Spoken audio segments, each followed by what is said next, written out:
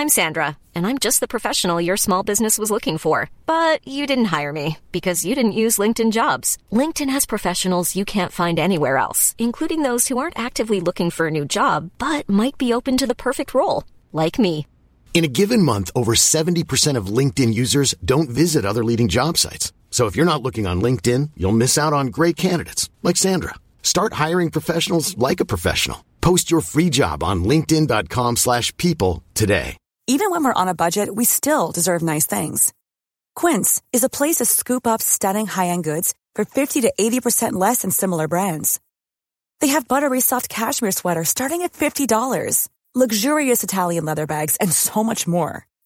Plus, Quince only works with factories that use safe, ethical, and responsible manufacturing. Get the high-end goods you'll love without the high price tag with Quince.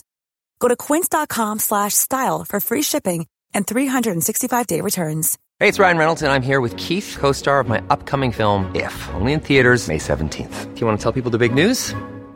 All right, I'll do it. Sign up now and you'll get unlimited for $15 a month and 6 months of Paramount Plus Essential Plan on us. MintMobile.com/switch. Upfront payment of $45 equivalent to $15 per month. Unlimited over 40 gigabytes per month. Face lower speeds. Videos at 480p. Active Mint customers by 531.24 get 6 months of Paramount Plus Essential Plan. Auto renews after 6 months. Offer ends May 31st, 2024. Separate Paramount Plus registration required. Terms and conditions apply if rated PG. Hello, everyone. It's me, David Chen, here on the Decoding Reality Podcast, a decoding TV podcast. I'm here with my wife at Joy O'Napping. Joy, thanks for chatting with me today. I wouldn't want to be anywhere else.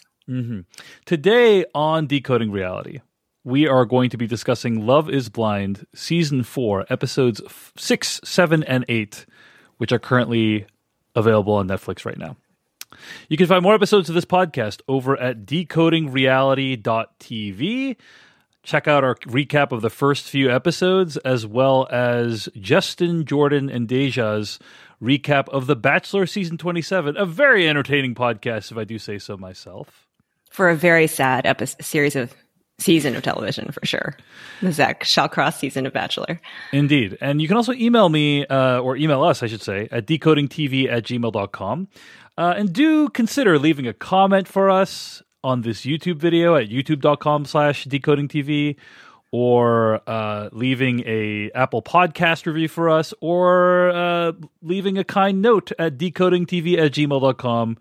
We would really appreciate it. So, Joy, we are going to spoil and discuss everything through Love is Blind Season 4, Episodes 6, 7, and 8. These are the first episodes where we actually spend time in Seattle, which is where we live. And what we're going to do today is we're going to talk about our general thoughts on how this show depicts Seattle, followed by a discussion of each of the couples that is now in the show and whether or not we think they're going to make it all the way to the end. So let's begin, Joy. Let's start by talking about Seattle. And I just want to start by saying we got to see people like living in Seattle in Love is Blind Season 4. We got to see people going on dates in Seattle, meeting with their friends in Seattle. And I think the show makes Seattle look pretty awesome, personally. Like, what is your perception on... Yeah, I mean, we have a personal... I mean, you and I live in Seattle. We met in Seattle. We dated in Seattle. We got married in Seattle. So, of course, we, are in the tank for our town to look good. But Chicago, where I've also lived, and that's where the first 2 seasons of Love is Blind were filmed, it looks pretty good. Dallas looked okay. I think Seattle looks incredible. Like, I would want to go to Seattle after seeing just some of this visual imagery. And It's really nice to see our hometown shown off that way. I do feel a little bit like Seattle is particularly gorgeous in the spring and summer, and that's when this was filmed. So, this is among the most sort of intoxicating times to see it. If you were to shoot it in January, people might come away with a different view. But, it feels nice. And of course, it's nice to see places that you actually know. I agree. There's a lot of water. There's a lot of greenery. There's some hip restaurants to go to. I think it makes Seattle look very desirable. And I'll be honest, it made me feel good about living here. Like, I see the way it's depicted on screen. I'm like, oh, that looks like a pretty nice place to live. Oh, wait, I live here. Chicago is also very nice too, but I would say like it's up there with Chicago in terms of like how well the area is depicted. But it's well, cool. Seattle's depicted well visually. I would say some of the residents we get to meet are. It's not necessarily the.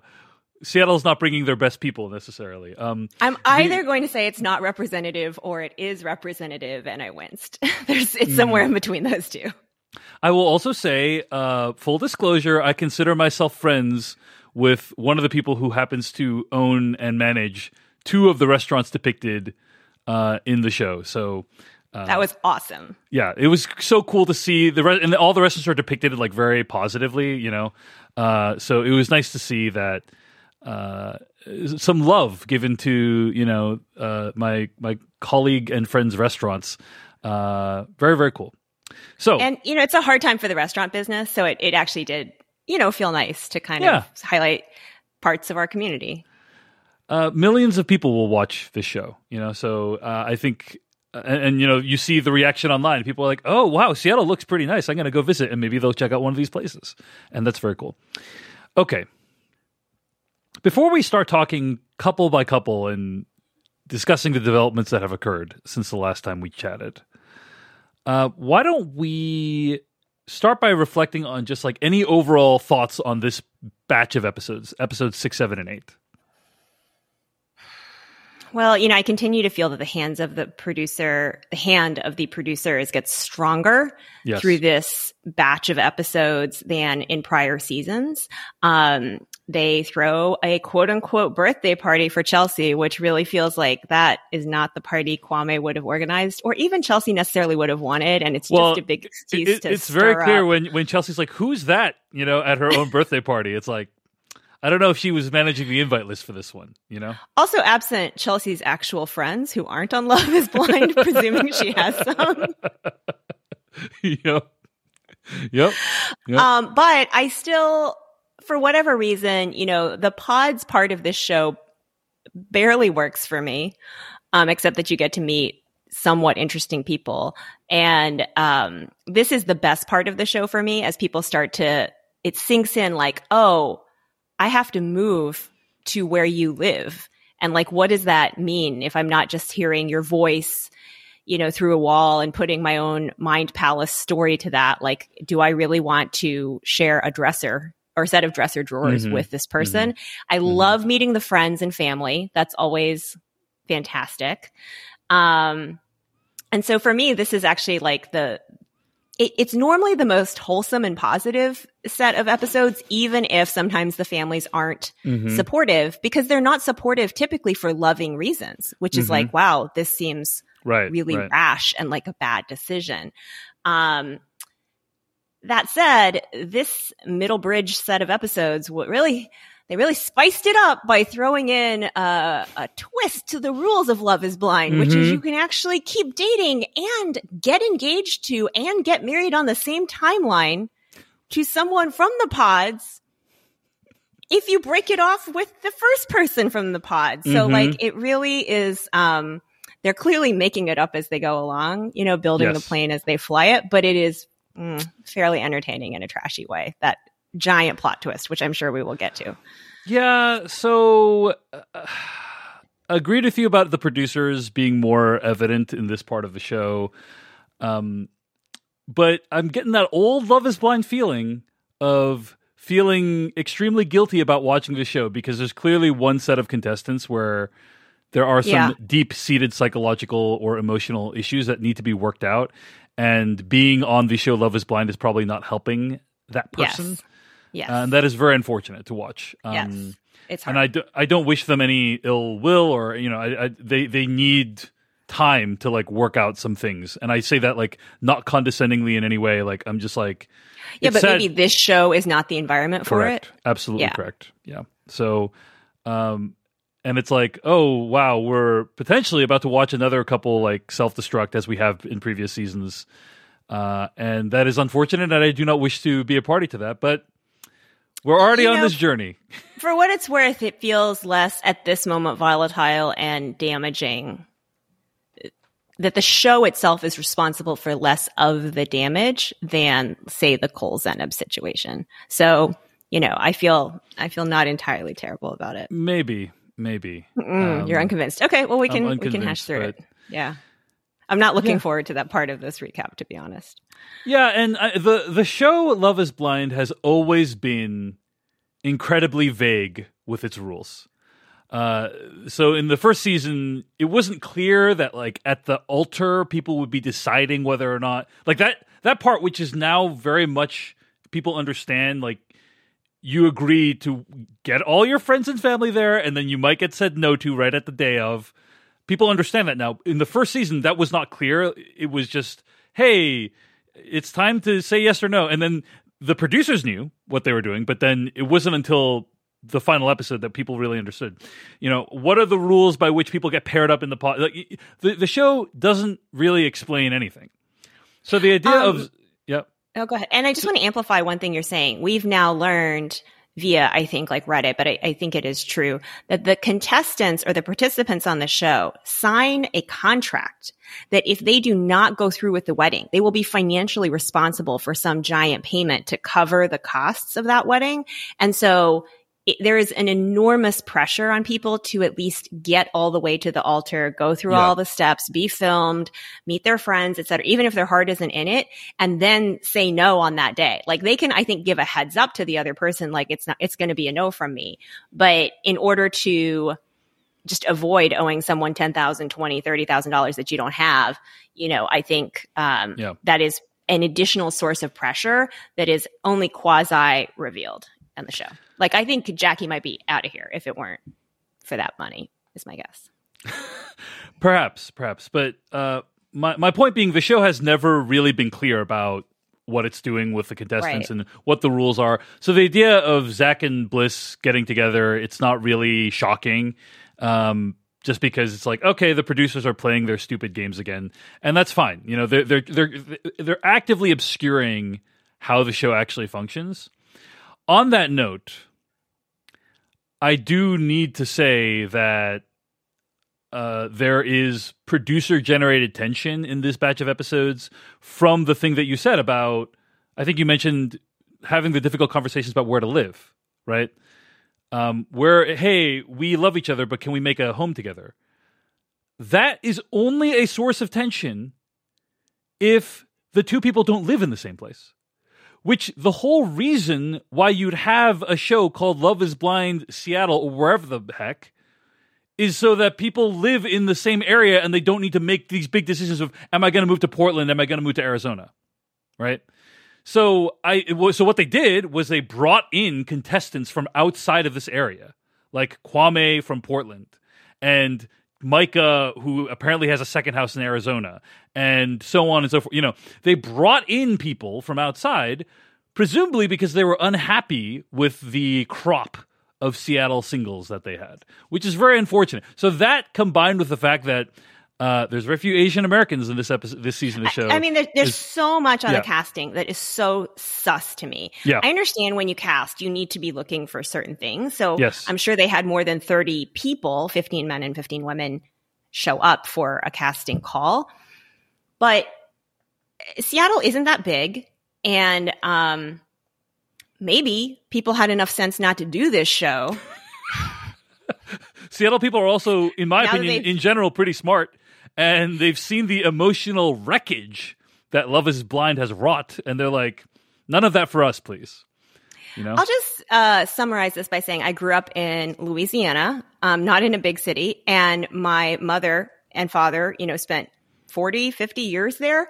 And upon retiring to Seattle, my mom looked around and she's like, people here are so civilized. And that was her contrast with, say, the rest of the country. And so I do think there is maybe something about Seattle being not a very good market for casting this kind of show. You also probably want people that are to some degree photogenic and, willing to put themselves out there for influencer careers. The ideal place to cast this show is obviously Los Angeles or Orange County or San Diego. Maybe they don't want to have too many like aspiring actors and models, right. But we should also point out that in the last week, it's been revealed that Kwame has apparently previously been a contestant on another reality dating show called Married at First Sight, which is very similar to Love it's the is same Blind. producers. Yeah. So it's very possible that not getting picked there, he would have been a top choice for another casting, all of which is theoretically fine. But you just cannot help, if you are from Seattle, watching this show, waiting to find out who you know, because again, it's a small town and we all know each other. We're a couple degrees of separation away from each other, that it's kind of like almost feels insulting to find out that 2 of your 5 couples have one person from Portland. In Zach's case, so this is a third couple, he's from Wenatchee, which is like an hour east. It's a very, very different town. Apparently he just moved recently to Seattle, so like that's fair enough. But yes, that is not Seattle, right? Right. And so the Asian representation is weird. Honestly, it's a lot blacker of a show than Seattle is if you look at our sort of census data that you and I talked about last time. And so it just feels like, again, they made the show they wanted. And it doesn't matter that Portland and Seattle are farther apart than DC and Philadelphia. It is like having people traverse 3 states in the Northeast to say that they're like in the same market. And then obviously to your point, when it comes to having to literally move, unearth your friend group, maybe start a new job or find like a whole different way of living, that is going to be a hurdle to somebody trying to decide to get married in 2 to 3 weeks. Yeah. So it feels very artificial. It feels like they created these problems. The producers created these problems because it's like if you had just recruited everyone from Seattle, that wouldn't be a source of tension for several of these couples. So whatever, Whatever. Kind of a bummer that they marketed it as from Seattle, but it's not really a Seattle show because there's so many people that aren't from Seattle. But we see you, producers. We see what you're doing, okay? We see, and it's weird and it's off-putting, okay? And we don't need your stupid show anyway. We were all fine not dating each other and complaining about the weird dating scene here. Yes. I don't know that what the Seattle dating scene needed was Love is Blind to come here and bring a lot of people from outside of town and throw them into the dating pool. That's and with their social experimental ways and such and such. Anyway. Well, can I just say about this topic, I don't know if we'll cover it again on a future episode. There is a very specific vibe to the Seattle dating scene. I was curious if they would talk about it in the pods, if they would, end up covering it in some ways. And I just want to hit a couple of these highlights. One is there's this concept of the Seattle freeze, which is that people are in these set friend groups of like 8 to 10 people. And if you aren't one of those 8 to 10, you literally cannot break in if you want to come in and make friends or start dating somebody. It's like a 1 in, 1 out system in these like fixed groups. Part of the Seattle freeze is also that people are incredibly polite and they almost seem like they're friendly, but they're actually not wanting to be friends with you. So they will say, oh yeah, I'd love to hang out. And then like 0 follow up. It's quite bewildering, I think, for people who are from warmer, friendlier places like the South or California. Another thing is there is so much like Netflix and I have a cat energy, like just a very nesting kind of vibe for like at least half the year. It rains 9 months out of the year. So there's many Seattle people stay indoors. And when they're not indoors, they're out hiking usually. So yes. And so that is by far the most sus part is that people don't seem very outdoorsy. They don't seem into like, I would say you and I have the least REI equipment of anybody that we know. And like people have thousands and thousands and thousands of dollars of like camping gear. And, they like spend their whole summer, like literally leaving work early if the sun starts to shine and like, finding campsites and competing for camp reservations. And I just, it's not necessarily my life, but none of that was evident again in anyone but Paul. And if anything, it feels like it's such a dominant part of meeting people here that it feels hard to do anything other than have those interests, or at least feign that you have those interests. So anyway, I think this is all the Seattle vibe we're going to get, and I wanted to just sketch what I think the reality is. That's fair. We should also acknowledge that Seattle has undergone a dramatic demographic transformation over the course of the last couple decades, largely because of an influx of tech workers. Amazon has grown significantly during the time since I have moved here 10 years ago. And so there are just now tens and tens and tens upon thousands of people that didn't live here 15, 20 years ago that now live here. But I think even within that new cohort, Joy's description of what the vibe is at least somewhat accurate. And so it is true. But at the same time, Joy, I wasn't really expecting any of that because I don't know that we really got a good sense of Dallas or Chicago from the previous seasons of Love is Blind. So, it's not like there was that much commentary about Chicago's this kind of place to live. That was never in the but mix. I lived in Chicago and I recognized the vibe off of the people. Like I could even probably guess which suburb Shayna's going to end up in. I found it very disorienting, at least based on the pods. Now in this set of episodes, we get a little bit closer to it, and I called something pretty well last time. We can come back to that about where Mike is from. But I overall didn't feel like it kind of captured the place. And of course, I know it's not their primary goal, but apparently it's kind of irrelevant and they can just throw people into Seattle and call it a Seattle show and it doesn't matter. Indeed. Throw in Micah from Arizona and Kwame from Portland and whoever else and Zach from Wenatchee, It's just words don't even mean anything anymore. Okay, let's move on. So which couples should we cover, Joy? Well, I think by far the biggest development of these episodes is with Zach. Yeah. So Zach broke it off with Irina the last few episodes. Irina broke it off with Zach. Oh, I think you're right. I think you're technically right. She would have wanted to continue going on the show. And then the last time we saw him, he was about to confront Bliss at a local Seattle restaurant in Capitol Hill. And he says to her, hey, I made the wrong choice. I should have chosen you. And she is initially very resistant to his pursuit because she felt very burned by him choosing Irina for a variety of reasons. But eventually she comes around. They go on a date at his house, at his apartment, I think. And then there's another date on Lake Union, which is, if you aren't from here, it's basically like a large body of water that is like right in the middle of Seattle. It's very beautiful. A lot of boats go out there all the time.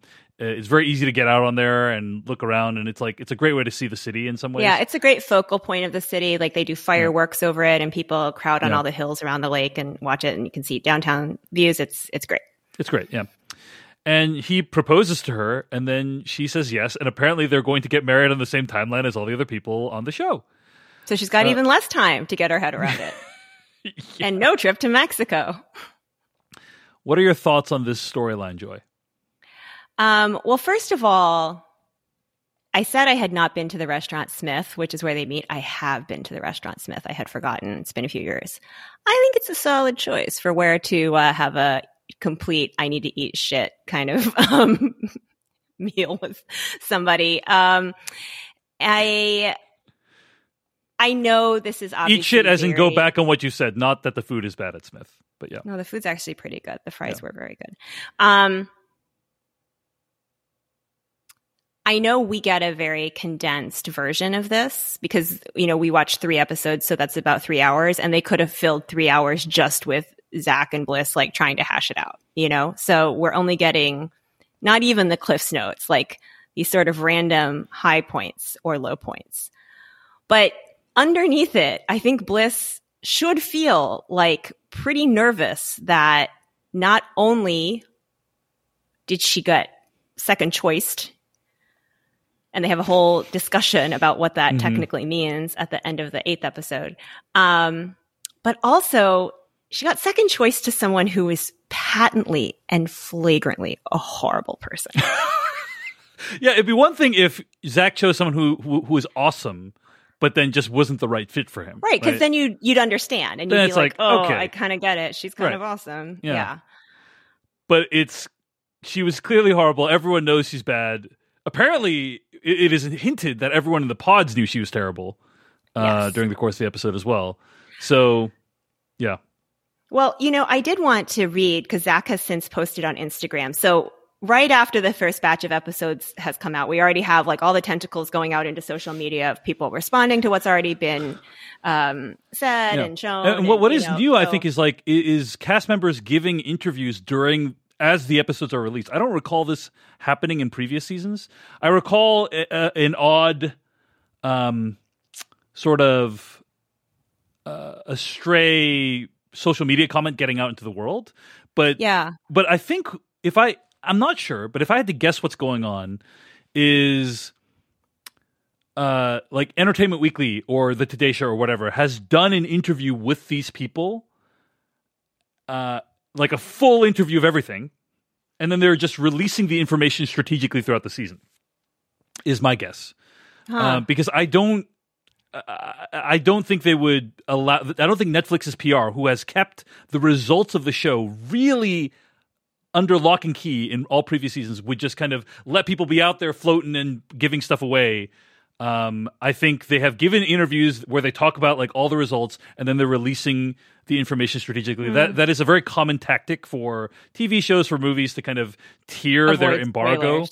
Yeah. I'm not sure, but that's based on the amount of interviews I'm seeing. I don't recall this volume of interviews from previous I think seasons, the broader point you have still stands, though, regardless of how they're doing it. Like Irina, Chelsea, and Jackie were interviewed by Rachel Lindsay for Extra. So Rachel Lindsay being sort of the very famous first Black Bachelorette and just like all around incredible hosting talent. So I do feel like they're more kind of sharing proactively, like PR for the show along the way. I honestly think maybe Netflix's whole like, let's just dump a bunch of episodes of whatever we make strategy is starting to shift towards, let's actually have some earned media and paid media. Absolutely. And actually create a little more buzz. Okay. So anyway, I wanted to read what Zach posted on Instagram, because I think it's actually quite important.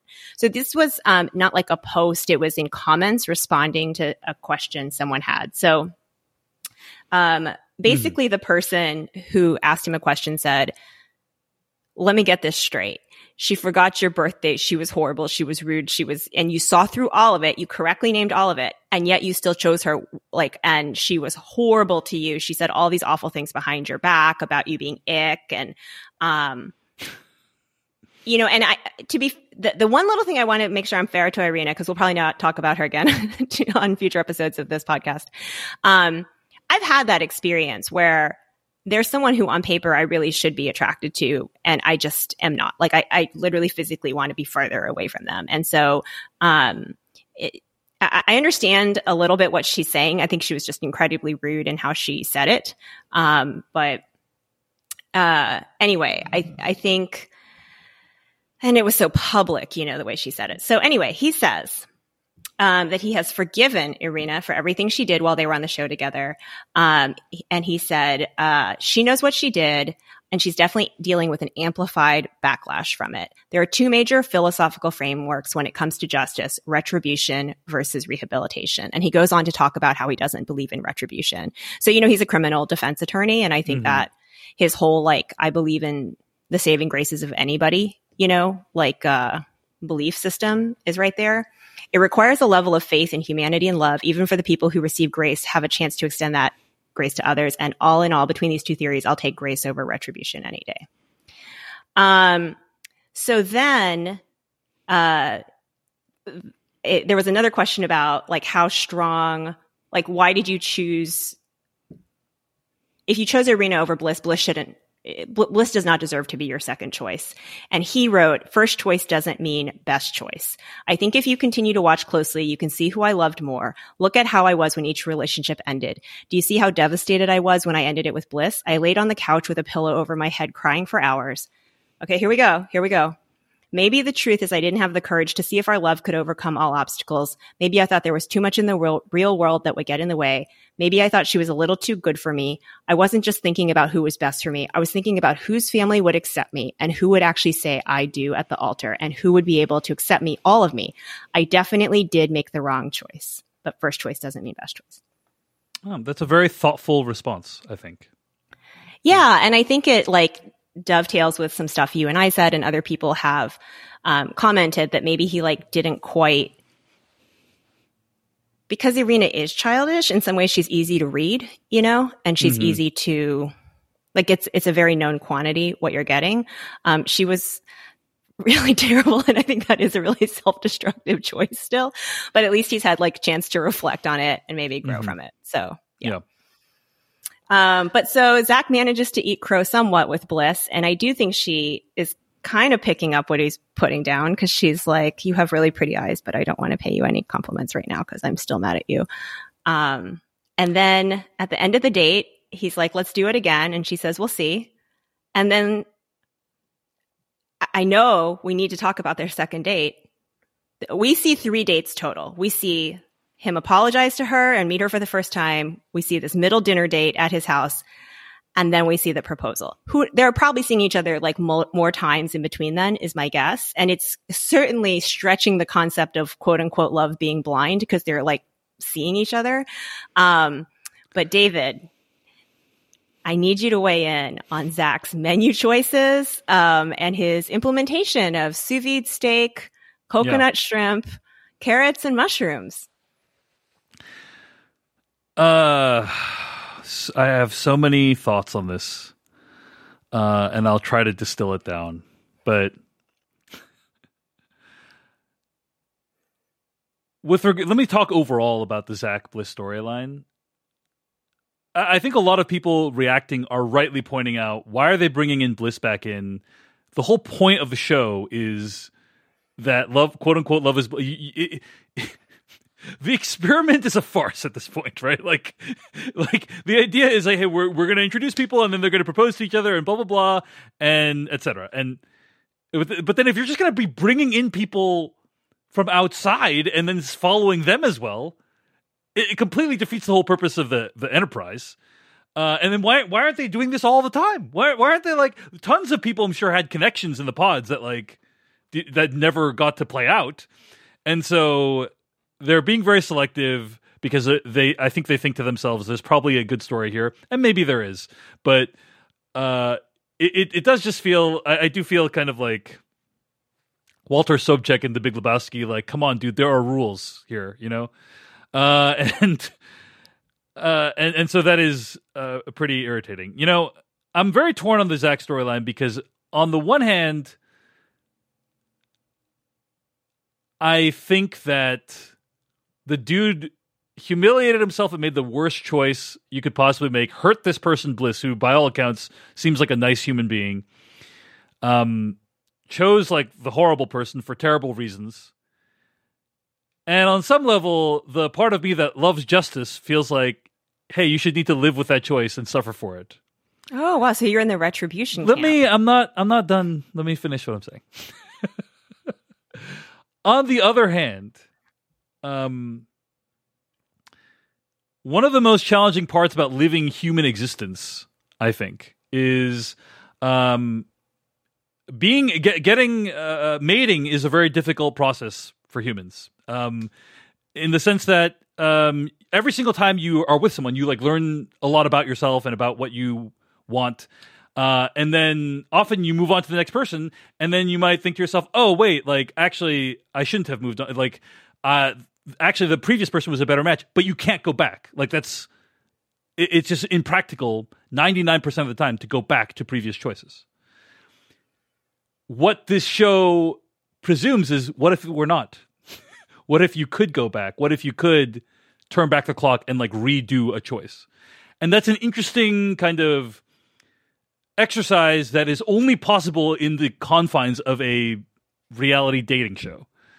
And so I appreciate the fact that it's an exercise. Joy, you seem to be reacting very strongly to what I'm saying.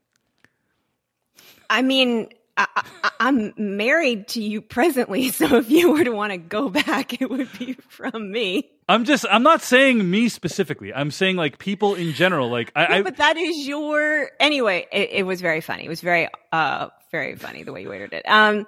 But also, you know, he's not really able to go back. I mean, he's technically able to keep talking to her, and they could keep talking on camera. You get the sense that they could have chosen to just keep dating in the real world and not have had Lake Union boat rides paid for and not have been on this accelerated timeline and just chatted, But I'm so curious, like what was going on behind the scenes. So a producer had to have gone to Bliss and said, of course, hey, do you want to be part of the show still? Because Zach's still into you and there could be a good storyline. But if you are, you need to get married on this date with everyone else and you need to say yes or no and you need to invite all your friends, blah, blah, blah. Yeah, I mean, I think they probably didn't. Who knows what they said? But I think my point is, like, it's not like he gets like a, Control X key or anything, or a Control, escape key to get out of it, because she still has the damage of knowing she got dumped by him. Yes, certainly. For a sort of vile child. Certainly. And by the way, I tried to like detach my description as much from me as possible. I was saying human beings in general. I have read online. This is the experience that I have seen described. Okay. I was not describing my own experience. Okay. But yeah, and to be fair, I think I certainly I was describing the two sides of myself and how I feel about the Zach situation, right? Like on the one hand, he made a bad choice. He should need to live with it. On the other hand, it's like, oh, kind of interesting that the show is experimenting with the idea of going back and trying to undo something. That's a potentially interesting exercise. That said, I just find Zach to be a particularly not very interesting individual, and to see Bliss go back to him is painful. Apparently, I've read some interviews with Bliss. They have great chemistry, so it's like, okay, whatever. If there's a lid for every pot, so if she's thinking if she is having a great time with Zach, then go wild, cool, live your life. But as an external viewer, it's really it's painful to watch, because here's a guy who he is just this version of male mediocrity, where he has not done anything competent on the show.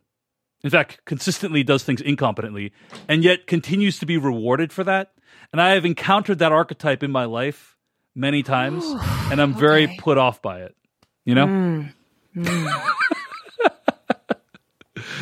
Joy, what's your reaction to that?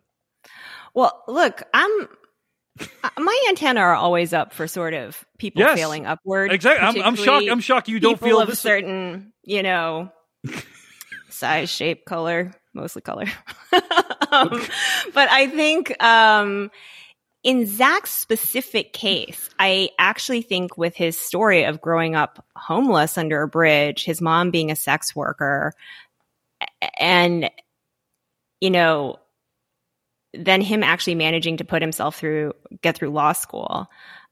I don't know that I think of him as like a guy who's just being rewarded for his quote unquote mediocrity.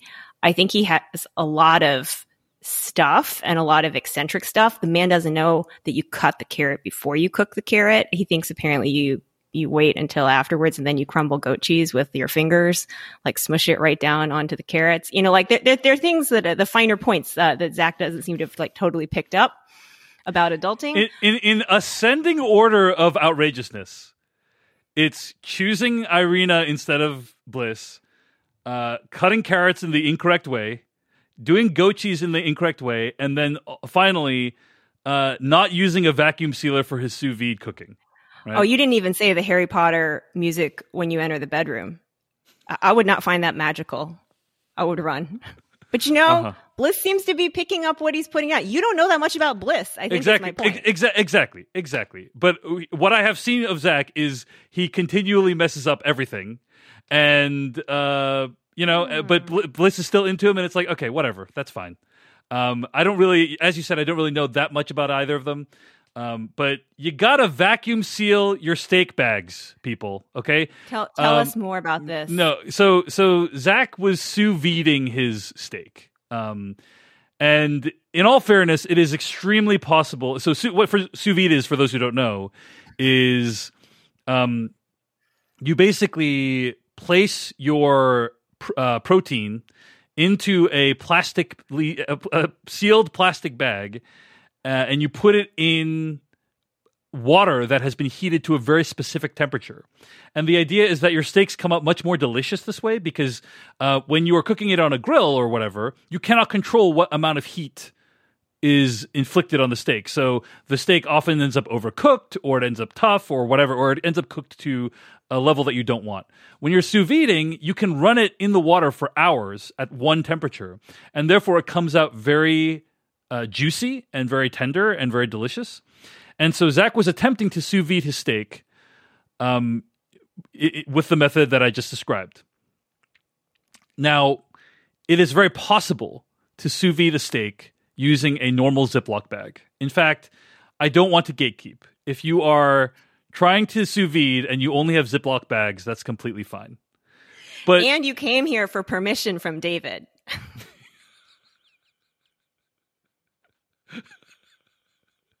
Which so many of our listeners have been waiting with bated breath. Which so many of our listeners have, I know. So, okay. So then, now, if you want to run a more tight ship, you can use a vacuum sealer. So what you do is you would then take a plastic bag, seal it, suck all the air out of it, and then just drop it into the water. That's what I do because it is more likely that you'll have a better outcome. Now, some people in the people in the chat are making some comments. Ty is saying you can use a large plastic bag and have the opening outside of the container water. Yes, that's a great technique. But Groove Robber says, could they have been salvaged with a quick sear, or is that not safe? The problem that happened with Zach's steaks is he used like what appeared to be a Ziploc plastic bag, put it into the water, and the problem is the water got into the steak. Like it got into the bag and it soaked through the bag, and that basically ruins the steak. Like you don't want to mix water with your steak unless you're on like a parboil type situation. So right, unless you're on like Tim Robinson's I Think You Should Leave. There's a whole sketch on Tim Robinson's I Think You Should Leave about like eating steaks that have water on them, and it's amazing. But anyway. So anyway, he completely messed up not one, but two steaks using that technique. Now, to his credit, he did have a backup plan of shrimp. And I did admire that because I'm like, okay, if that was me in that situation, I would have probably been so nervous that I also would have had a backup plan. And he had one. And I do admire that. So anyway. I thought the shrimp looked potentially pre-prepared. I don't think that he hand panko crusted those shrimp, in my opinion. I don't think so either. But yeah. Especially the way they were just sitting in the skillet. But, according to Bliss, goat cheese tastes great on everything, even in ice cream. I have had goat cheese ice cream. It is good. And so, she had everything she needed, and that was fine. Great. So, yeah, those are my extremely ambivalent thoughts on Zach and Bliss. But, hey, if people are happy, I don't want to take away from their happiness. I have actually found it interesting that, there was quite a pile-on from the rest of the cast, as we saw in the edit in the first batch of episodes about Zach. It feels like that's gotten toned down a lot. I don't know if he's just getting a friendlier edit now. Many commenters, TikTokers, whatever that I've been following seem to be actually cheering for this couple. It feels 50-50, that 50% of people are like, for it, and 50% are like, Bliss, why the fuck you should are not you have doing taken this? him back, right? And Yes. I am definitely on the latter side.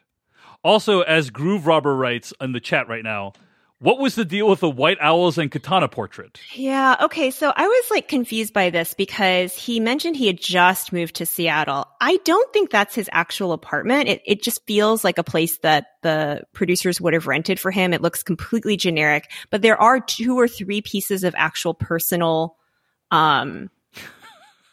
Effects. So maybe he was allowed to bring a handful of things. So one is this painting of the owl that they had talked about in the pods, because she's really into owls and he's really into owls. So you see, it's meant to be.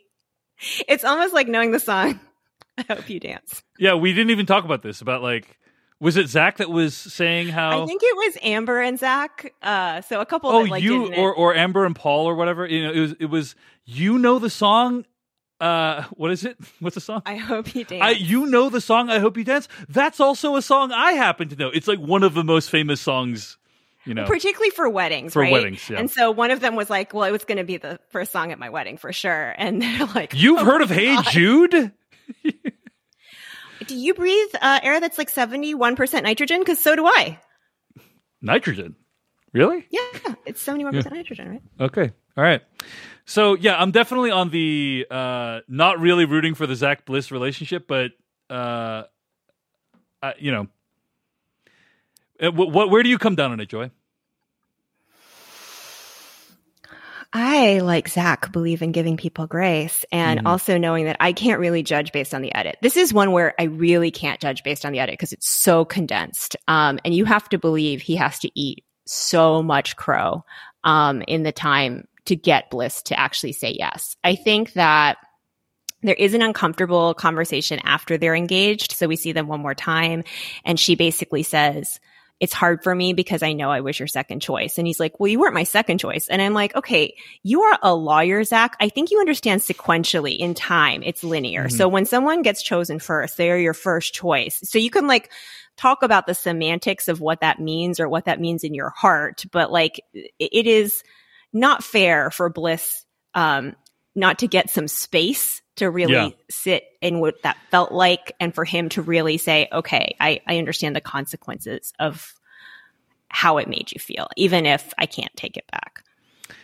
Yeah. And honestly, that there were two moments when I really empathized with Zach, right? One of them was that moment that you just said where he's trying to say, but no, you weren't my second choice. Because here's my interpretation of what was going on there is that the choice of Irina was such a horrible screw up, like a historically bad screw up that was documented for millions of people. Is so bad that he's like trying to compartmentalize it. I can see in his brain what was going on. He's like, yes, technically you were my second choice, but really that choice sucked so badly. Like I just you don't even comprehend how bad it was. I think he's trying to be like, if you knew how bad it was and how I feel nothing towards that person, you wouldn't even be saying that. I think that's kind of where he's coming from. Now, I agree with you. She should get, like, Bliss should get her opportunity to say what she feels. But that's what I think was going on is well, Bliss hasn't seen the Mexico tapes yet, is the thing, right? And so at this point in time, presumably. But he is interpreting the question as Bliss is worried that Irina is a threat or that I still have feelings for someone else. And he's saying, I don't. Yeah, but she's not doing that. Misunderstanding the question under the question. Agreed. I think she's already cleared that bar with him, but she's like, it hurts to feel like you had the judgment to pick someone other than me. Right. And when it comes to getting married, it doesn't feel great to kind of come in second in a hastily arranged, we barely know each other type situation. Like you kind of want to be first at least then, so. Yeah. Do we think this couple is going to make it at the end? I think they're going to not get married at the altar, but that they will continue to see each other. That's my prediction. I think so too. And I think like the whole format of the show already feels unfair. I think I already told you last season or 2 seasons ago, like if they cared about these couples, they'd give them 6 months in marriage counseling or couples counseling right away. It feels so ultra unfair to have to do it in 2 weeks that I just can't imagine. I can't imagine, especially because she's already come home, told her family, oh, I met someone, but he dumped me. Yeah. There was one other moment that I did feel really bad for Zach. And that was when he meets Bliss for the first time and he says, hey, answer me this question. Do I make a proper amount of eye contact? Yeah.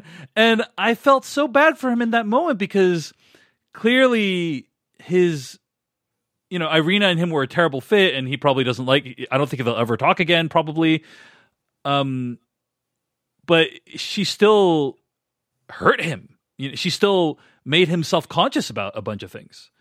And that's a bummer. No one deserves that, So even though I'm bearish on Zach, I'm still a human being. There's still blood flows through my veins, and I still feel bad when Zach now has a effing complex about his eye contact. Well, I think, let me tell you the maximally positive story, I think, and some of this is coming from them, like how I think they're framing it, Zach and Bliss. It was always going to end up this way anyway. We were always going to get engaged. Even if, whatever happened with Irina, it was never going to work out. And you were always going to be my choice in the end, because that was kind of like a false thing and I had to run it down. You got super sick and almost didn't make it onto the show. Do you remember him talking about Yes. that? So it was fate that brought us together. And if it's within the format of the show or outside of the format of the show, it doesn't matter. Like, it was going to be us, I think, is like what they're trying to hold on to.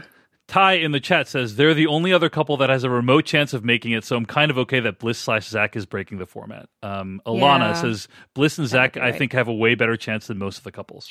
And because they had the opportunity to break the format, she has a more informed feeling consent, to like what she's signing up for. So she's an adult, or at least we keep saying, she seems relatively stable. So yeah. Something before we move on, she really did choose it, knowing everything. Before we move on, I did want to mention, we have referred to the fact that Seattle's a small town, and I don't think people really understand that on a deep level, Joy. I think people here say that, but it is a fact that since we recorded the first episode, we have each had a person reach out to us and say that they know someone who's on the show. Right. they are friends with someone who is on the show. So yes. I did want to illustrate, I wanted to make sure we covered that, because we spent 30 minutes talking about why the show doesn't really do a good job of capturing Seattle just because of the final contestants. But I also do feel like that's why people in Seattle that we know are all watching it more than if you were in New York or Chicago and there's a dating show set there. You wouldn't be on the edge of your seat going, oh my God, I've got to know somebody on this show. So in my case, I know someone who went to church with a woman who was in the 30, but she wasn't, one of the featured engaged couples. And my friend had nothing but super positive things to say about her. I think her name is Kacia, Kacia. And then I will obscure it. I think the view on your friend's I had a friend who said, "Hey, I know this person, and they are terrible, but they aren't in the final couples." So, anyway, but wanted to illustrate that it's a small world in Seattle. Okay, and it's not that we know everyone; it's that it's so small. Everybody knows everyone, so it defies belief that we would not have known people, and that's just an extra metal layer of pleasure for us, is spotting all the folks we know in places we know. Okay. Well, I said this wouldn't take a long time, but we only got through one couple, so Well, I think the rest will go a lot faster. All right. Who should we do next, Joy? Well, let's say farewell to Irina, who shows up to have a clearing the air conversation with Micah, which pretty much seems to consist of Micah going, so I think that was actually really fucked up. And Irina seems to have actually no explanation other than, oh yeah, I basically wanted to do that. And let me just be clear, I really respect you, but I also, this is me showing you respect, is I will fuck you up. And Micah is because they're both really somewhere between expert level and god tier mean girls. Micah, 2/3 of the way through this conversation, drops, well, yeah, I mean, I know it's not a threat because I know he's absolutely not interested in you. And you can feel Irina flinch a little bit, because Irina is so vain that even if there's no prayer of it actually going anywhere, she still wants to think he's attracted or could be attracted. And I just thought that was real chef's kiss from Micah to just twist the knife. I suspect their friendship is over as a result of this, because it was just under this one circumstance. Yeah. Although she does refer to her as best friends in quotes a couple times during the course of the thing, so I don't know what Micah's definition of this. Pod-based best friends. So Micah and Paul, we get to meet Paul's mom. We get to meet Micah's friends, which is real rough. And we learn some really odd things about Micah, including that she lives part of the time in Arizona. I am really struggling to understand her backstory. Like, I think you and I discussed this last time. We couldn't quite like place her. I said, I think she's from Snohomish County. Breaking news, I think she's from Snohomish County. And I feel very, very, very, very good about myself for nailing that. That is the county kind of one north of King County, which is where Seattle is. But she also like has this very like sorority sister kind of blonde hair. The Arizona second location really makes sense with her look because there are not a lot of women with her look in Seattle. And Alana says they dropped the Arizona stuff so casually with no explanation in this episode. Yeah, it's very odd that someone who's maybe 27, 28 years old could afford a second home, between, even if she's renting two places, that seems very odd. And she's really keen to continue that arrangement with Paul. It feels like later on, she has agreed to actually move into his place, which is interesting. It's pretty tight quarters. But this is like, I found it really interesting that it almost felt like they were living in two realities. And the reality Paul lives in felt like Seattle. His place felt like a guy who hikes a lot and is very practical and very sciencey would just put out his 6 favorite shirts and he would just keep them out in a little pile. And that would be fine for him. And he'd Craigslist his couch and he'd get his stuff for free. And he'd have knives everywhere, I have knives everywhere, so I know. And part of the practicality of moving in together is that it's incredibly expensive in Seattle. So I don't know how they could afford, to go back and forth. I don't know how she affords it in the first place. And I don't know if he owns his place. But, we've actually in prior seasons, a couple that did get married, to our really huge surprise, was Matt and Colleen. And they didn't move in together despite being married for at least 6 months. I don't even know if they've done it now. So if Dallas is not that affordable, I think it's even worse here. Basically, there's a big part of this story that is not being told. We don't know what it is, but they're clearly leaving out a bunch of important details, right? Well, so the things that Micah is dropping, like I have a second place in Arizona. And by the way, I noticed she has this like Cartier piece of jewelry, which is extremely expensive. It was giving to me like, oh, she's got wealth. But then when Paul's mom meets her and she's admits to stalking her online, basically, and looking up all of her backstory. Her mom is a very deep Christian who owns a daycare. It doesn't sound like there's a lot of money in that in Alabama. And then I'm not sure about Micah's dad. So I think there are a lot of question marks and mysteries for me with Micah specifically. Do you want to talk about side note, I don't know if Paul is from New Orleans. His mom is, and I found that surprising too. Mm-hmm. Do you want to talk about the party for Micah's friends? It was a very weird edit because it shows Paul basically being very dismissive of Micah's friends. At one point, he says, she says like, one of her friends says, I'm not into this, or I don't agree with this. And he says, well, I don't care. But I didn't really understand. Like, if you go back and watch it, I actually watched it twice because I was trying to understand what led to this, and it was just very unclear what was the series of offenses that led to this point. But I think I got the fundamental basics, which are that her friends didn't like him, and he also didn't really respect them too much. And there is that very painful interaction where he says, "Yeah, I don't care what you think of me," and she says, "Well, you should, because these are my best friends." And I agree. That was not a great thing for, even if he thinks that's not a thing that Paul should say on this date where she is bringing him to meet her friends for the first time. Did you see that the friends sucked? Yes, I did see that. Yeah. They were so I wasn't negative. trying to say he did anything wrong. I was trying to say I didn't understand the series of interactions that led to that point. Okay. Okay. And I feel like it was heavily edited is kind of my sense. But for sure. I got that they didn't get along, and I don't think that's in dispute, right? Well, so I think actually brunette friend, came around on him or was neutral and gave it the thumbs up, right? And then Shelby, I think, is the blonde friend, the one whose birthday it was, in the green dress with the matching satin jacket, which is a really interesting aesthetic choice. It was giving me sort of like a Boys to Men music video of the 90s with like a lot of candles in it, kind of vibe. But anyway, Shelby was the one who was not about it. She was not about it. And well, the most brutal thing, it was the setup of it, was Micah saying, hey, I'm taking Paul to meet my friends.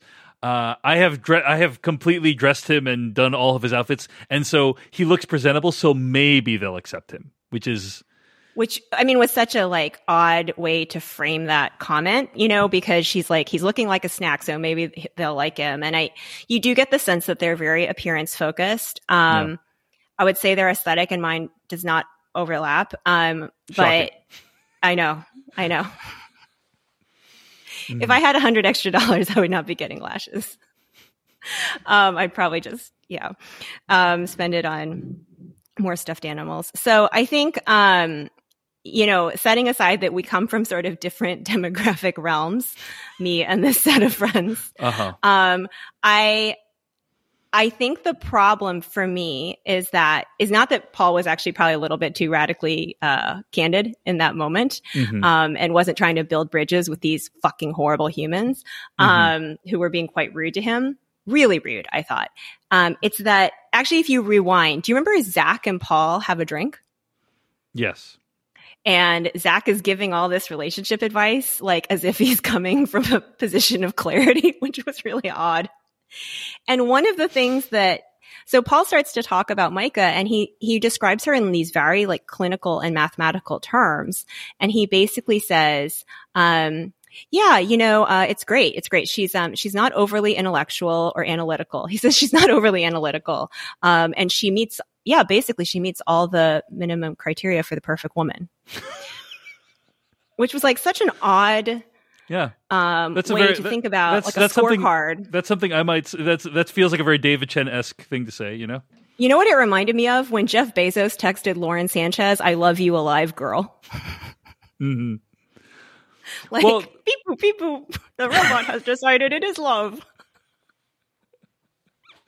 The thing that was weirdest to me was when Paul is hanging out with Micah's friends, and he's describing the Love is Blind experiment. He's saying, yeah, they kind of put you into these double-blind pods where they scientifically assess you. And then one of her friends says, I'm sorry, I can't deal with all these scientific terms you're throwing around. What are you, some kind of scientist? No, and Mike was like, oh my God, that's how he talks. And I was like, he's saying a normal sentence. This is a completely normal sentence. Like it's actually pretty interesting. That's when I was like, is there something wrong with the edit? Did they remove, 8 paragraphs of Paul being really cerebral? Because I was thinking to myself, this is just a normal sentence. If you said this sentence at the last place I worked, at a tech company, they would say that's one of the least sophisticated ways of describing that phenomenon ever. So the idea that they're like welcoming to them by like breaking it down and dumbing it down for them. Yeah. So the idea that they're like, oh, this is so scientific. Oh, I can't handle it. It's like, okay, this. The woman is saying like, this isn't it. Yes, that is how I feel. That is how I felt at that moment. This ain't it, Chief. This ain't it. Well, so I think the problem is it's true. He's nailed it. She's not overly analytical, and neither are her friends. And when he says, I don't really respect you to the friends, he doesn't really respect her either on some level, because they're highly correlated with each other as personality types. And so I think that's why Mike is like, oh, this is a problem, because if you don't get along with these people, you may not get along with me or the other people in my life. And I think this couple is absolutely doomed. I hope they don't continue. But that said, we've said that I agree with you. There's no way they're going to make it in the long term. But I don't think Micah's stylistic choices are all terrible. I think you agreed with that as well. That like she was kind of spot on in her assessment of how to improve Paul's apartment, right? Yeah, but So I'm just saying it's not all bad. 9 people out of 10 would have said the same thing. I don't think it was all that special. Okay, and I'm the 1 out of 10, Joy. So, Okay, listen. You texted me during the show. So we simul-watched the show in 2 different cities, and you texted me. Like, oh, my apartment when I was single wasn't that bad, right? And you were referring to yourself, David Chen, and your apartment. I was talking about Kwame's apartment, Joy. That's very different. Okay, it's a whole different ball of wax. I just think that men who live on their own, who are really capable and smart and great and, practical and problem solvers and creative like yourself, sometimes come up with interesting solutions that are a little non-obvious, like maybe rather than spending the money to purchase a new couch, you might say, oh, the leg is broken. I will prop it up on these leftover GMAT books. I don't know. That doesn't sound like anyone I know or am. Okay. Let's move on. So my point is like the bachelor pad vibe, is that is the one. I'm just saying it's not like Micah she has like very specific suggestions that were actually pretty good. That's all I was saying. Okay. Yeah. Okay. I'm trying to point out a positive thing about one of the contestants. Sorry, Joy. Okay. Before we leave this topic entirely, I found out Micah did go to Washington State University, which is in Pullman, Washington. It's also north of Seattle. And Shelby, her best friend, who I stalked all the way to like figuring out her Instagram handle and her TikTok, both private, also from Edmonds, Snohomish County. I nailed it. Good job. You don't seem to feel like as deeply like how wonderful this victory lap is, but I don't. I feel very good about myself. Thank you. All right, great. All right, who's next? Oh, let's be happy. Let's talk about Brett and Tiffany. Okay, fine. Tiffany's friends seem great. Yeah. Oh, by comparison, that was the thing. I literally we were watching it. I was like, oh, Tiffany's friends seem so cool. I would love to like hang out with these people. They seem wonderful, nurturing, etc. Completely unlike Micah's friends. And so they seem lovely. Here's my suggestion here's what I wish for Tiffany is that she would Google how much a director at Nike makes, because I think if she Googled how much a director at Nike makes, she would not be concerned about Brett spending some money on $1,200 luggage, which, by the way, isn't even that expensive for luggage. I mean, I use luggage from Costco, so I'm not like a big spender, but I know that $1,200 is not that much for luxury luggage. A director at Nike, according to Glassdoor, makes around $350,000 per year. I think he can afford some luggage, Tiffany. And he lives in a 1-bedroom apartment. So I thought this was honestly really beautiful. Like they clearly come from 2 different worlds to an extent in that she's like calling him very bougie, but she gave zero gold digger vibes. She didn't come in and say, oh my gosh, look at all these like expensive shoes and great clothes. And that's something I'm going to get from him. She's like, I can handle the expenses 50-50. My guess is she's not making as much money as he is, and so, but she's like, few are. So yeah. I really admired her for like not knowing and not caring, or not having, like a curiosity even necessarily to find out. What she was interested in is like, are you overextended? Am I going to have to support you? But she is like, I make enough money for myself. I cover myself and it's fine. But like, I can't take on like buying people Louis Vuitton luggage or whatever this is. And so when she said like, are you overextended? And he kind of looks at her like, no. Have you Googled my position? Because it literally takes 3 seconds. I love that she doesn't know. Do you know what I mean? I feel like there was what that says to me is there was no like, oh my gosh, she's a design director at Nike, like glamour, sort of like putting stars in her eyes about him. And then, you really do see that the financial circumstances matter, because she's like, I think it would be tight in here. And he's like, oh, well, if you like this building, we could just move to a different unit that's 2 or 3 bedrooms. And I'm like, dude, that's like probably twice as expensive if you go to 3 bedrooms. And Huge flex, and I loved it. He's just like, we could just move. Yeah. We could just move to another unit. That doesn't even think. Didn't even hesitate. A guy who didn't go to college. I fucking love it. So anyway, I think there's like a settledness about Brett, and he's also like, we could 60-40 or whatever the split is. Like I don't necessarily expect it to be half and half. And I feel like with this couple, they're so good that they have to like manufacture things for us to like pay attention to. Like, oh, he leaves water on the floor, which is a thing I can't stand. But it wouldn't be like a deal breaker in getting married to someone. And really the worst moment I felt like in that whole storyline was when Tiffany tries to cook. And she goes for a Le Creuset, which is so heavy, this cast iron, with this little kitchen towel. And I'm like, she's not going to be able to lift that thing. Plus, she's probably going to burn herself. And all she manages to do is like accidentally slide it off the oven and onto the glass oven door. I was brutal. Really worried that the whole oven door would shatter. The oven was going to break. Yeah. Yeah. But, that one is going to require relocation, and she seems pretty open to it. And I'm really like thrilled for them that, this seems like grown people talking about grown things in a grown way and compromising. And it's lovely. Absolutely. Absolutely. Rooting for them. Yes. Which brings us to Kwame or Jackie, and, which one do we want to do these first? Are both sad. Yeah. Let's do Jackie and Marshall first. Couple thoughts on Jackie and Marshall. First of all, I think this is a clear situation of, and there's no judgment here. Right? It's a clear situation where Jackie just has issues she needs to work out before she can get married or have a serious relationship with someone, I think. Marshall described some of them. I'm not going to reiterate them here on this podcast, but suffice to say,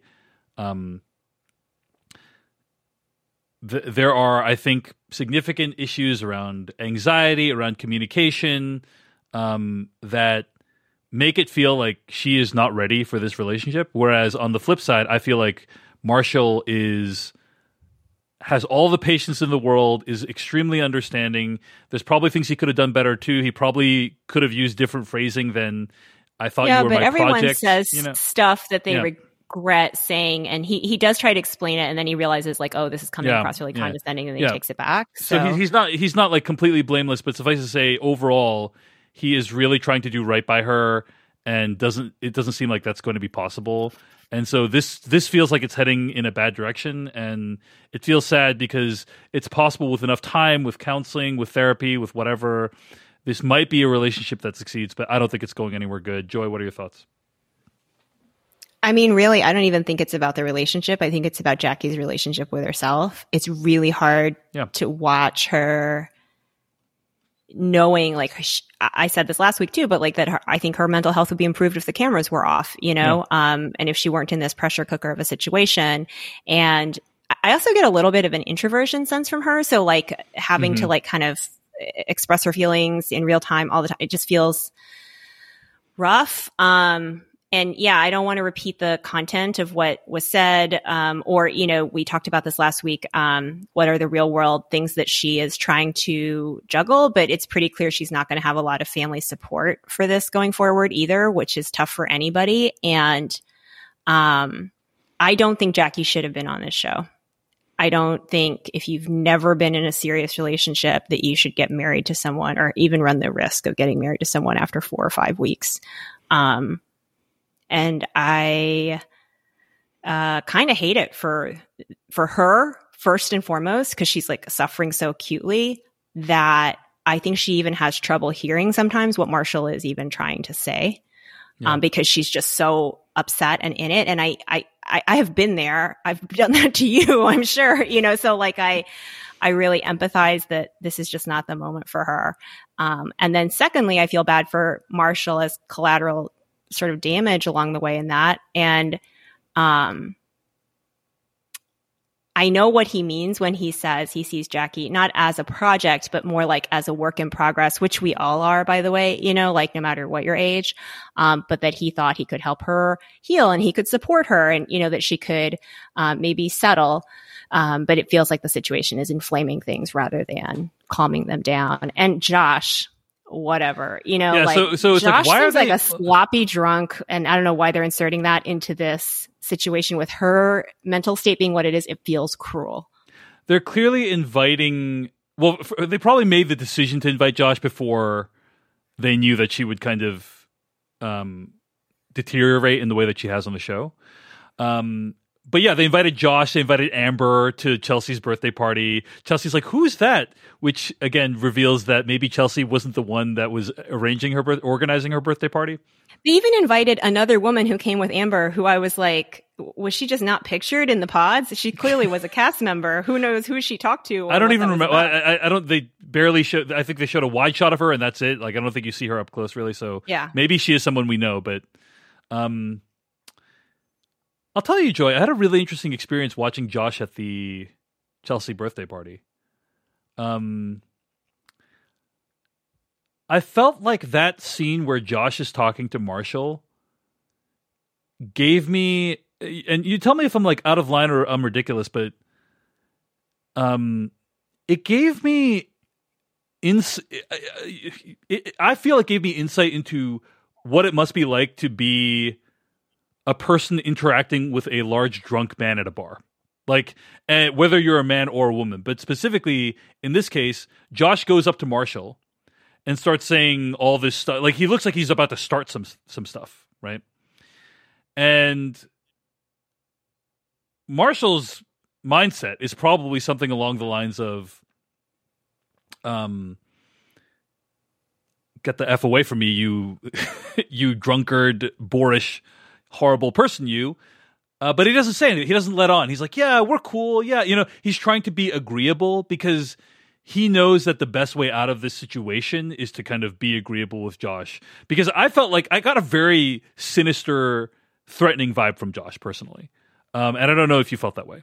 But 10,000%. Yeah. And I think you're exactly right. Like, it's like when you know someone who's a little bit of a bad drunk and they're at a party, you kind of don't know which way this is going to turn. Yeah. So you try to keep it light because you're trying to like keep it on that path. But like, he's very handsy with Marshall. He is saying very passive aggressive stuff. Hey, that's a sign we're in the Pacific Northwest, the passive aggressiveness, which is like, hey man, like I love you and it's all good. Right. Like and there's like a lot of weird coded, like, threats that sound like positive words. And I appreciated that afterwards, they gave Marshall a moment to say, what the fuck was that? To just reflect like that if you felt weird, viewer, that was weird. Yeah. Yeah. And it just made me feel like great empathy for anyone, man or woman, mostly it's women, that need to deal with somebody in that situation where like this guy comes up to you and you need to act in a certain way to like get to extricate yourself from the situation. Yeah, and get out unscathed. That doesn't reflect how you actually feel about this person, right? You're just trying to like keep things light and so on. Well, I also noticed that when he walked in, I think it was Kwame who said, man, I tried to get this guy kicked off the show and he just keeps coming back. And I was like, oh, there's all this other like backstory stuff that we don't know about. And then they'll drop these hints like that and then never follow up on it. But anyway, it was it felt very violent. Basically, it felt very violating everything that Josh was doing on the show. Like it felt very gross and unpleasant. And I felt great sympathy for anyone who had to deal with it. That's kind of where I'm coming down on it. Well, I think Josh was so overtly drunk, kind of a gross drunk, kind of out of line, and not going to be a real pleasant person in real life, or an easy person to get along with, that there's a moment where Marshall says, if she picks you, she can have you. Yeah, which is like, that's the best line of the show. Is like, if she picks you over me, then I'm good, man. Yeah, it's all as it was meant to be. Then that's great. I love this journey for you. Okay. All right. Lastly, Kwame and Chelsea. Is Kwame the Kirkland signature SK, or is SK the Kirkland signature Kwame? Because I'm actually starting to worry that Kwame is like the dumbest person ever to do this show. Why? Why is that? Because for the second event in a row, he goes up to Micah and he clearly says stuff that is going to be on camera and repeated that is like, he says phrases like, well, I just want to make sure I understand what, not leave anything on the table before I get married. What does that even mean in this context? I mean, I think I know exactly what it means, Yeah, it means he is not committed to Chelsea. Right. It's I don't think this is going to happen at all. Like he clearly resents being a house husband. He resents the idea of needing to dramatically alter his life for this person. And I'm going to say, based on the conversation, like he resents that he needs to like walk this person's dog, which he's never had to take care of a dog before. And I'm going to say, based on the edit they showed us, it didn't seem like Chelsea was particularly that interested in smoothing his transition into this new life. I completely agree. And we haven't even mentioned that Kwame's mom, I mean, if Shelby from Edmonds isn't about it, Kwame's mom is really not about it. Yeah, there's a few things that are really hilarious about the parents. First, or not hilarious, but like notable.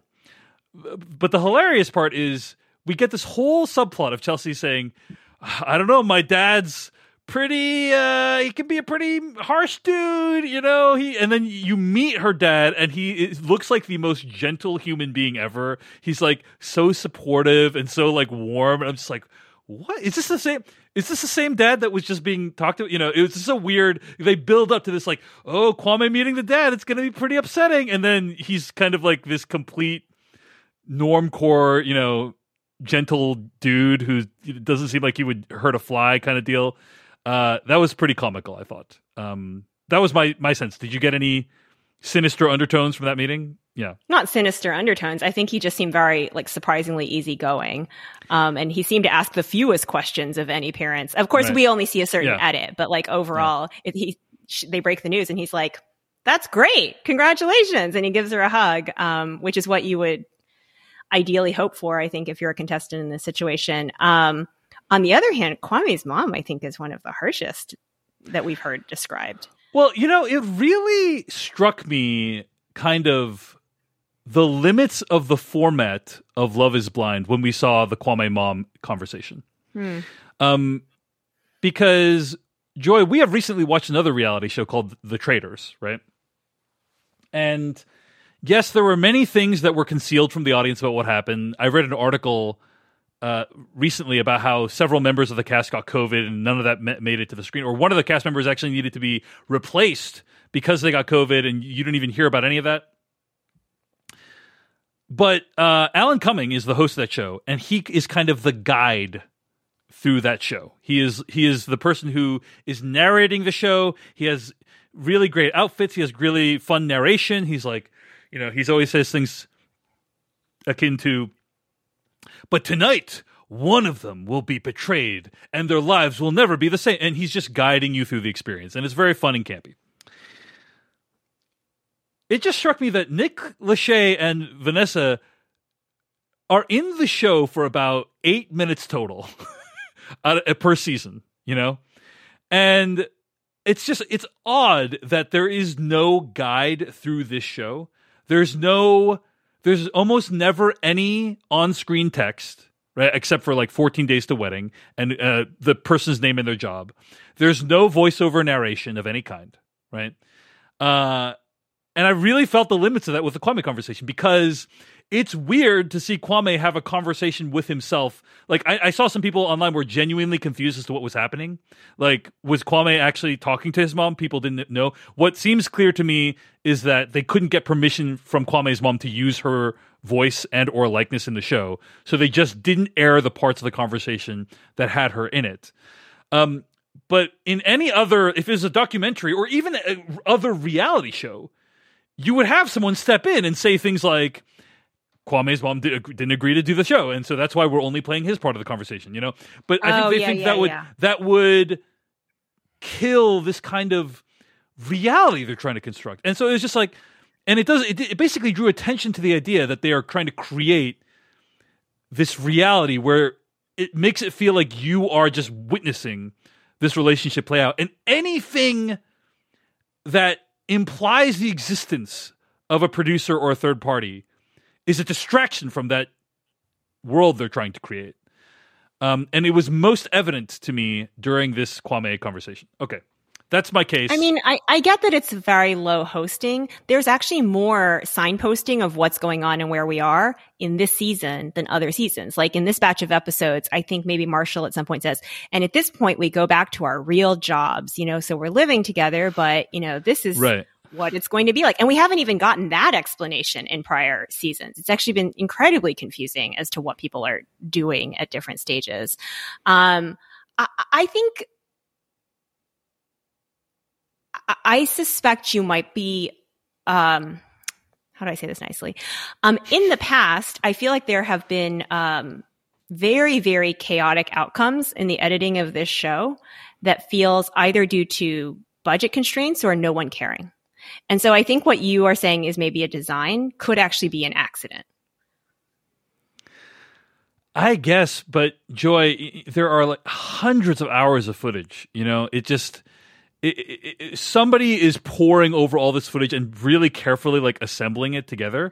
So it has it has to be deliberate to me, in my opinion, that they're not like putting in more indications of what is actually going on. In any case, this is all just meta chat. Obviously, the conversation with Kwame and his mom, the part that we heard, seems very painful. I don't think this couple is going to make it. It's very sad. I don't think. Is it? I don't think Kwame is ready to make the sacrifices that are necessary, and I don't think Chelsea is willing to acknowledge the extent of those sacrifices. Or if she is willing to acknowledge it, yeah. Is very true. So actually one of the biggest revelations for me in this batch of episodes is like Chelsea does not seem like ultra moored to like reality in my view. So she expects him to move there. And she's like, well, cause my whole life is in Seattle. My family's here. So like, this is what I want. And it just, it needs to be this way.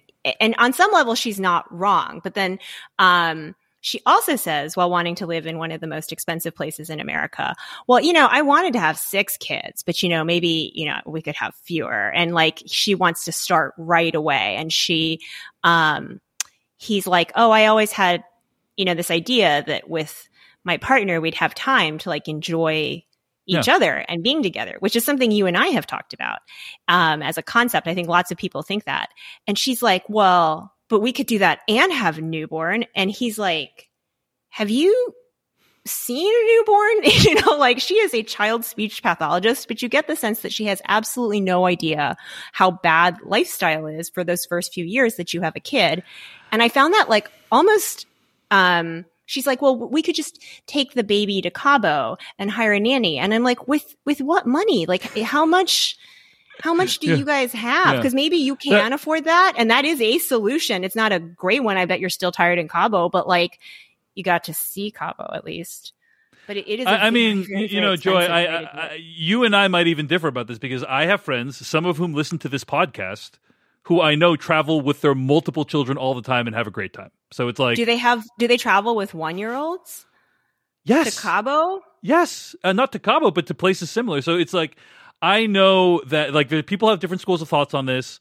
And we saw it play out. Some people are like, yeah, traveling with children is no big deal. And some people think it's the hugest deal, and some people also have children that don't sleep through the night. And I think there's like some luck involved. Sure. But my point being, I don't necessarily disagree with Chelsea.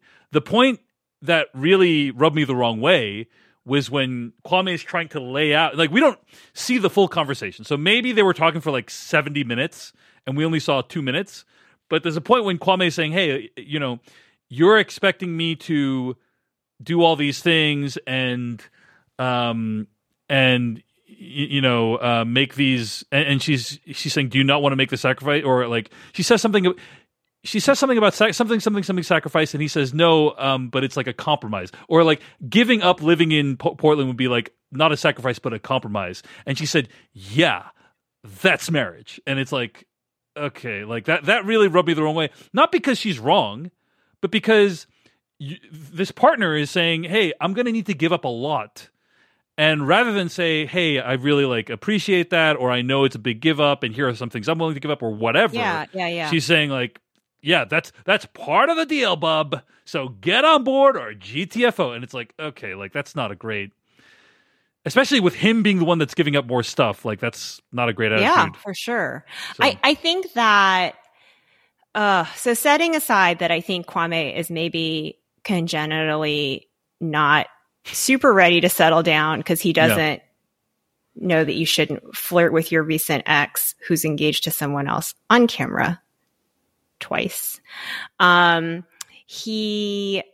do feel for him in those moments that, like, hey, life is hard. We're going to have to make a lot of these compromisey decisions. Am I with someone who is even approaching that in a spirit and problem-solving style that I think I can see myself with down the road? It's not about how much do I like the person or how much am I attracted to them or how much I'm attracted to the other blonde girl on the show. But, you know, I don't know. I hope they don't. I don't know. I just don't quite see it. I don't quite see the level of commitment from her, even though she's the one getting the stuff. I do see her decor choices. So a lot of debate online about whether she is, whether that was too much pink. Mm-hmm. At first I thought it was accents of pink, but the more I looked at it, I was like, ooh, that is a very consistent and large number of types of pink. I found it to be on the high end. What did you think? It's weird because she gives this whole, like, very moving speech about how her ex-boyfriend didn't let her decorate at all. And so I don't want to kind of downplay the idea of, hey, living in a relationship where she felt like she was kind of oppressed, and then now she feels like she can actually express herself, you know? Like, that's a nice thing for her, and I don't want to take away from that. I'll just say that I personally found it deeply offensive. No, I'm just joking. I mean, it's not the choices I would have made. But if it works for her, great. But who am I to judge if your psychological coping mechanism is good or not? You know? I think there's nothing wrong with it. I found it just a little incongruous because I find her personality a little bit edgy, and not in a bad way, you know? But I didn't think she'd be a person who would have, like, not just pink hearts on the wall, but like a pink armchair. Well, the thing that really struck me was there was one of those, like, lettering boards, and it had the word moi on it, like MUAH, like a kiss, I think.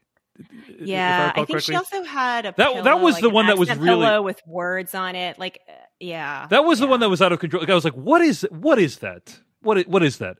You know, do you not know what that is? I mean, just when you see a pink lettering board that has the word moi on it, what is that supposed to evoke? You know, I don't. Anyway, it's a kiss, I know, but it's like, what is that? What's going on there? Well, okay. Why don't you and I reflect on it while we think about some affirmations? I have put the affirmation. I took a photo of the affirmations and I've placed them up on the video. So she said that every morning at her mirror, she looks at these 10 morning gratitude affirmations. I will now read the affirmations. All 10? I'm going to be flooded with gratitude by the end. Okay. Number one, thank you for this new day. Number 2, I'm filled with happiness and gratitude. Number 3, I'm grateful for another chance to live my life. Number 4, I'm grateful to feel the air in my lungs and the beating of my heart. Number 5, I'm thankful simply for being alive. Number 6, thankfulness, appreciation, and sincere gratitude are part of who I am.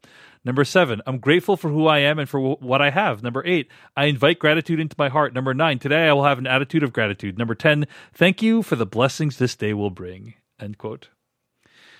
You know, I think we actually have different opinions on this, Joy. I actually think this is, I don't have a problem with it. You know, if this helps you to feel more grateful for the day, all the power to you. I, to be clear, did not, quote unquote, have a problem with it. I mean, people should do whatever makes them feel well and grounded and whole and whatever. I thought that some of the affirmations felt a little overlapping. You know, like a little duplicative. But listening to you read them out loud, I now actually think I disagree with 3 or 4 of them. It's like, you disagree with the thankful simply for being alive. No one should be grateful for that. No, actually, that was one that resonated with me a lot. And I actually felt my own blood pressure dropping as you were in that part of the list. But, you know, sometimes like this is part of who I am, or sometimes it can feel. Are you familiar with the term toxic positivity? Like I worry that we're like positive thinking ourselves into a place where we're not like giving space for like, I'm grateful to be wired so that I can be sad today.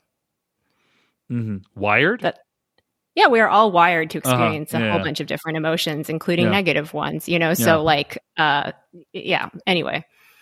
Might throw some spice in there. That I'm just throwing out ideas. Okay. For the spice, we can workshop. All right. That sounds great. Okay. So, any other thoughts on this batch of it? We've gone almost as long as the first batch of episodes. By the way, no way, really. I'm sorry to everyone. No, I just want to say, I will say the first 5 episodes were relatively guilt-free watching. And the guilt is starting to creep back in, and I am not at all confident that this won't be a travesty by the end. In fact, an all-around travesty? Everyone except for Brett and Tiffany, Brett and Tiffany deserve so much goodness that if we had to have 4 seasons of this show just to get Brett and Tiffany, it was worth it. Wow. Okay. That is how I feel. If 18 lives needed to be destroyed for Brett and Tiffany to live, it's worth it. Maybe. I'd like to leave everyone with this thought. Those shoe boxes, that Brett had, can be found at the Container Store. I believe they're currently running a 15% off sale. I have actually purchased dozens of those shoe boxes and then returned dozens of those shoe boxes because they didn't work in my house. But he does have pretty elite level shoe storage. And that's something at the end of the day we can all aspire to. Indeed. Well, we hope you have enjoyed this chat about the latest episodes of Love is Blind. What's the opposite of a tight 5? You can find more episodes of this podcast at decodingreality.tv. And do leave some comments for us at the YouTube channel, youtube.com/decodingtv, on the Decoding Reality podcast page, wherever you can find us, or decodingtv@gmail.com. Feel free to send us an email. Let us know what you thought of this batch of episodes. We'd love to hear it. But thanks for listening. Hope you're still enjoying. And yeah, there are, I think, at least 2 more drops worth of episodes, right? There is going to be, let me make sure I get this right so I don't mess it up, because we're right in the closing hours and I don't want to make a mistake right at the end. But according to the Netflix, there is 2 episodes 9 and 3 episodes that are going to be released on April 7th, 9, 10, and 11. And then April 14th is when episode 12 is going to be released. So my guess is that's going to take us all the way to the wedding next week. And possibly we might even get a wedding. I don't think we probably won't get a wedding decision by the next batch, but we'll probably get to somebody proposing, and then it's like cut to black, and then episode 12 is when they're going to show. By proposing, do you mean like at the altar? At the altar, yeah. And then episode 12, they're going to show the conclusion of that, plus like all the other couples. But we might also get a decision by the end of next week. That's also possible. So, and then, we'll see. And then there's a mysterious episode 13. No release date set yet for that one. So we'll see. Is it Chelsea divorcing Kwame after she sees the footage of this show? Because if it doesn't fall apart before the altar, it absolutely will after she sees these parties. Thank you so much for joining us. Hope you had a good time. Decodingreality.tv is where you can get the podcast version of this, but you can also watch it on YouTube. We'll try to broadcast every one of these that we do live. Until next time, goodbye. Even when we're on a budget, we still deserve nice things. Quince is a place to scoop up stunning high-end goods for 50 to 80% less than similar brands. They have buttery soft cashmere sweaters starting at $50, luxurious Italian leather bags, and so much more. Plus, Quince only works with factories that use safe, ethical, and responsible manufacturing. Get the high-end goods you'll love without the high price tag with Quince. Go to quince.com/style for free shipping and 365-day returns. Want to get a chiseled look in the jawline? Sculpt and shape your jawline with added volume from Juvederm Volux XC. Juvederm Volux XC is an injectable gel specifically designed to be robust enough to improve moderate to severe loss of jawline definition. And it is the first and only hyaluronic acid filler approved for the jawline. Add volume to your jawline for a chiseled look with Juvederm Volux XC. For important safety information and to find a licensed specialist, visit Juvederm.com. That's Juvederm.com. Not for people with severe allergic reactions, allergies to lidocaine, or the proteins used in Juvederm. Common side effects include injection site redness, swelling, pain, tenderness, firmness, lumps, bumps, bruising, discoloration, or itching. There's a risk of unintentional injection into a blood vessel, which can cause vision abnormalities, blindness, stroke, temporary scabs, or scarring. Talk to a licensed specialist to find out if it's right for you. Visit Juvederm.com. That's Juvederm.com. Hey, it's Paige DeSorbo from Giggly Squad. High quality fashion without the price tag. Say hello to Quince. I'm snagging high-end essentials like cozy cashmere sweaters, sleek leather jackets, fine jewelry, and so much more. With Quince being 50 to 80% less than similar brands. And they partner with factories that prioritize safe, ethical, and responsible manufacturing. I love that. Luxury quality within reach. Go to quince.com/style to get free shipping and 365-day returns on your next order. Quince.com/style.